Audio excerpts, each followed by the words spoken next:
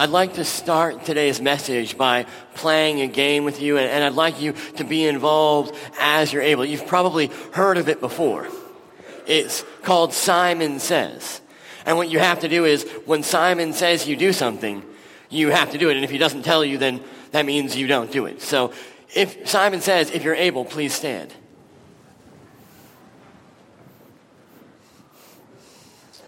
Clap your hands. I just explained the rules. All right. It's all right. That was your first chance. Okay. Simon says, tap your head. Matt says, march. Why are you listening to Matt? You're supposed to be listening to Simon. Simon says, high five your neighbor. This is me high-fiving all of you since I don't have anyone up here. All right. Sit down. Simon says you can sit down. Okay, you guys are a little bit better than the 8 o'clock crowd. Maybe you're more awake. I'm not sure. But, we get the concept of the game, right? We're supposed to listen for the right words, the right phrase, the right cue to do what Simon says. And if Simon doesn't say it, then we shouldn't do it. The whole point is to listen for the right words, the right voice, the right message. And yet, as you just saw, we still sometimes miss the point or miss the message. Maybe we get caught up laughing about the last thing we're doing, or we stop paying attention, or we're so worried about getting the right action that we forget to listen for the key phrase and to the right voice. It's easy to miss what we're supposed to be doing because we lose sight of the true voice we're supposed to listen to, the true message we're supposed to hear. I don't know if you ever thought about how many advertisements or messages you take in on a daily or weekly basis. I tried to figure out a number, but everyone had a different opinion. But we take in a lot. Every time you turn on the TV, you're getting a message. Uh-oh. There we go. Okay. You're taking in a message. You're getting one message from the TV. You get it from the advertisements, from the TV shows, from music, from stories, from newspaper, from magazines, from whatever it might be. Okay. We keep on getting bombarded with more and more messages. It can be overwhelming. It can be overwhelming as the messages come at us hard and fast. And they keep on telling us that they have the answers. They know what we need. We get 1,000 different voices that tell us this is what you need to do to have a happy life. This is what you need to do to be fulfilled. This is what you need to do to get what you want. This is what you need to do to get approval, to be liked, to be lovable. The voices continue to come at us one after another after another. And we're not sure what voice to listen to. It can be overwhelming. Who has the right answer? Who's got the right message? See, if life were a game of Simon Says, not only would we be struggling to follow the right instructions and to listen for the right keywords, we'd be struggling to figure out which Simon it is we're supposed to be listening to. Because there's so many different messages, so many different opinions and stories coming at us of what we're supposed to do. But that's nothing new. The disciples wrestled with the same problem. What message were they supposed to listen to? And before we get to today's lesson on the Transfiguration, I want to give you a little bit of backstory from the two stories that come right before this, because they give us a little bit more insight into what's going on. So just before this, Jesus takes his disciples off on a retreat. They go off to Caesarea Philippi, and they're taking a break from all the hard work of ministry, and Jesus asks them a question. Who do the people say that the Son of Man is? Well, some say you're John the Baptist. Others say you're Elijah or one of the prophets.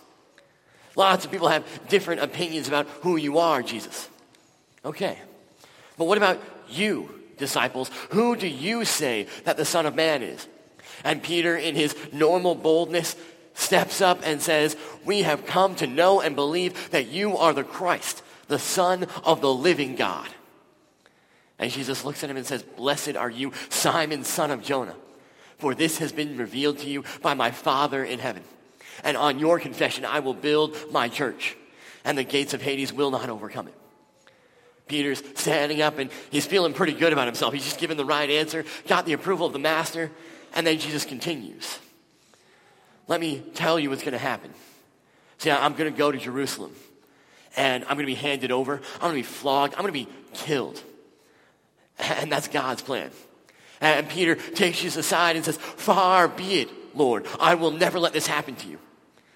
And right after Peter had the right answer, seemed to get it, Jesus has to turn to him and say, "Get behind me, Satan, for you have in mind the things of man and the things of this world, and not of God." You don't know what the right story is.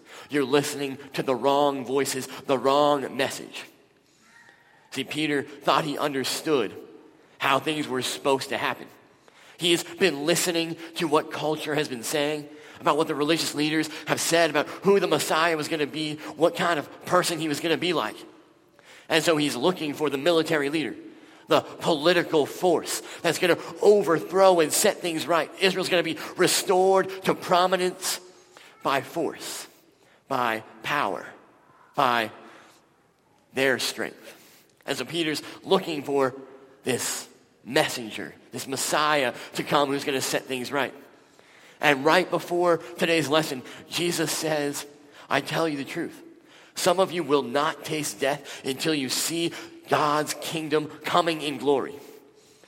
And Peter's like, "All right, I'm ready to be part of the revolution." You see, he knows how kingdoms come in this world. They come by force. They come by overthrowing. They come by crushing the weaker, by driving out the enemies, by overcoming by violence and strong rhetoric. Peter doesn't get it. Peter misses the point. See, he thinks he knows how God's kingdom is going to work and how it's going to come. And so often we think we understand how God's kingdom works and what it looks like in our world. But we don't have a clue. So Jesus takes Peter, James, and John, his inner circle, up the mountain. He is transfigured before their eyes. He is radiant and glorified. And suddenly Moses and Elijah appear. And Peter knows that this is the moment God is coming in his glory. His kingdom is coming now. And so he says in his boldness, "Jesus, let's set up 3 tents, 3 memorials, one for you, one for Moses, and one for Elijah, so we can remember where the revolution began." He's got it all figured out. And then a cloud overshadows him, and Peter gets stopped in his tracks, rebuked again. "This is my beloved Son, with whom I am well pleased. Listen to him." Peter, stop thinking you've got it all figured out. Stop thinking that you know exactly what I'm doing, because you're missing the point. Just listen to Jesus. Slow down and listen to what he has to say about what's happening, about what's going to come. How often don't we need that same message? "This is my beloved Son, with whom I am well pleased. Listen to him." Listen to him. We're like that infant that doesn't want to listen to anything. It doesn't seem to understand instructions and just goes off in our own way. So we get caught up in all of the stories, all of the messages coming at us, telling us how to live our lives. And we get worried because our country is in political turmoil. We get worried because we see what's happening around the world and we're concerned. We get worried because we don't know how we're going to make it through the next week on this paycheck. We get concerned because the church seems to be struggling. And we think that we have to fix it by force, by overcoming, by doing things our way. And we lose sight of the reality that God is still in control. He is still reigning. Yes, he has risen and ascended, But as he has ascended, now all authority in heaven and on earth is in his hands. He is over every government, every world leader, every situation, and he is still reigning over our church. We get concerned. And if it's not one of those things, we get concerned about some of our own daily narratives. We get worried. Maybe I'll never be, we buy into the worldly stories that if I'm not attractive enough, I'll never be loved. If I don't get the raise, if I don't get the grade, if I don't get the job that I think I need, I'll never be approved of. I'll never be worth enough. We buy into the stories that say, unless I own this kind of house, have this kind of car, or I'm able to do these kinds of things, I'll never be happy. I'll never be fulfilled. I'll never have a worthwhile life. We get so busy listening to every other story and message that we lose the story that is true. We lose sight of God's word. We lose sight of the true message. We get caught up in Satan's game, playing by his rules, as a million voices come at us hard and fast, telling us that they know what we need, that they have the answers for a fulfilling life, that they have what you need to feel successful and approved and loved and valued. All you have to do is jump when they tell you to jump. All you have to do is tap your head when they tell you to tap their head. They're Simon, and they've got the answer for you. Louder and louder, faster and faster, the voices come at you. And you feel overwhelmed. And underneath it all, soft and quiet, God's voice, God's word continues to speak.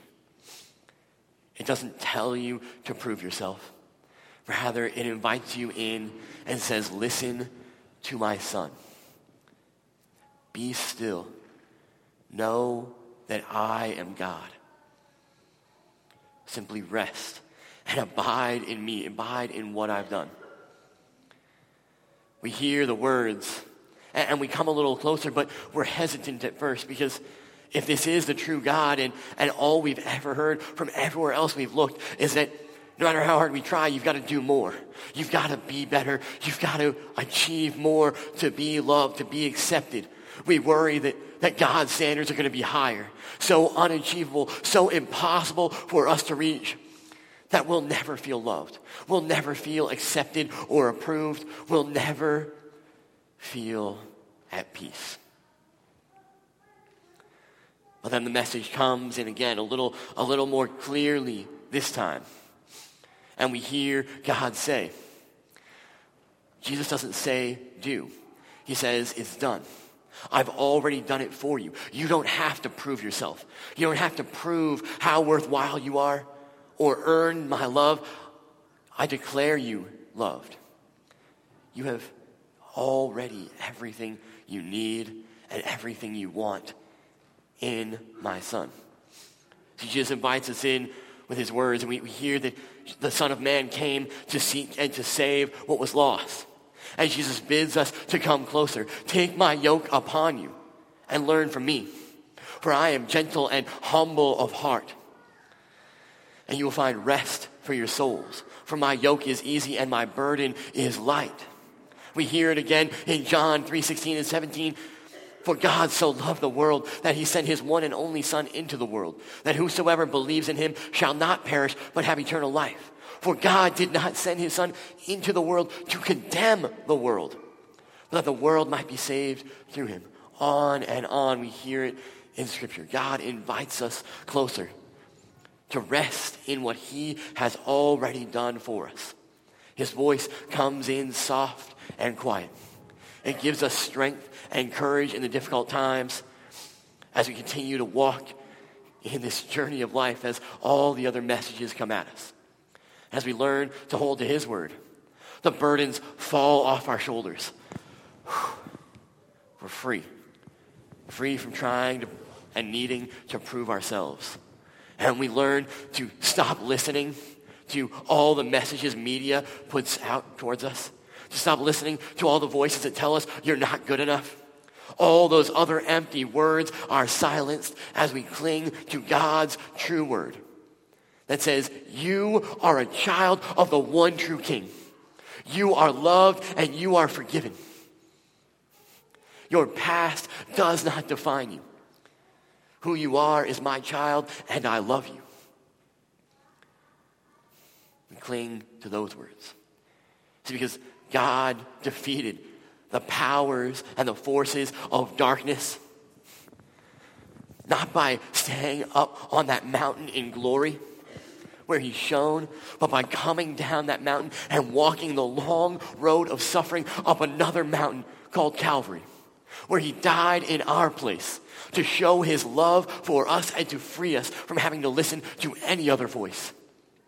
See, God reveals his glory in the agony of a death that silences every other message and voice about you and declares that I love you unto death. You are mine. I have claimed you, and I love you.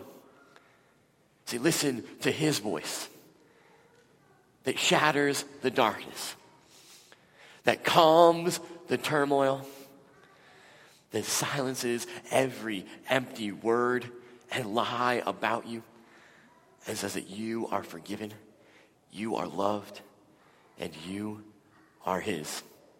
Amen.